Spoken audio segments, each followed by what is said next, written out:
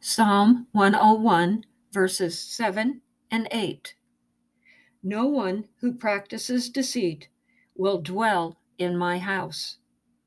No one who speaks falsely will stand in my presence.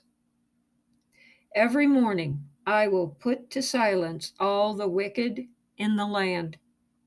I will cut off every evildoer from the city of the Lord.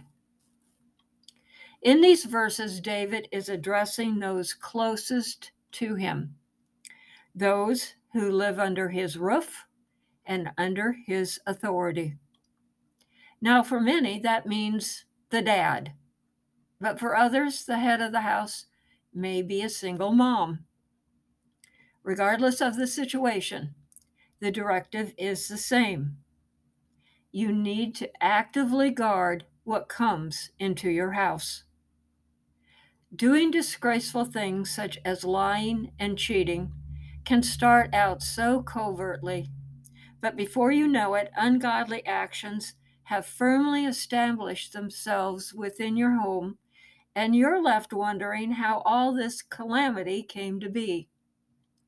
So take David's advice. Every morning, establish God's authority over your dwelling. Determine to head off and put to an end all the unrighteous behaviors within your dwelling. Finally, confront the troublemakers, showing them that their lives are contrary to what God and your household desires.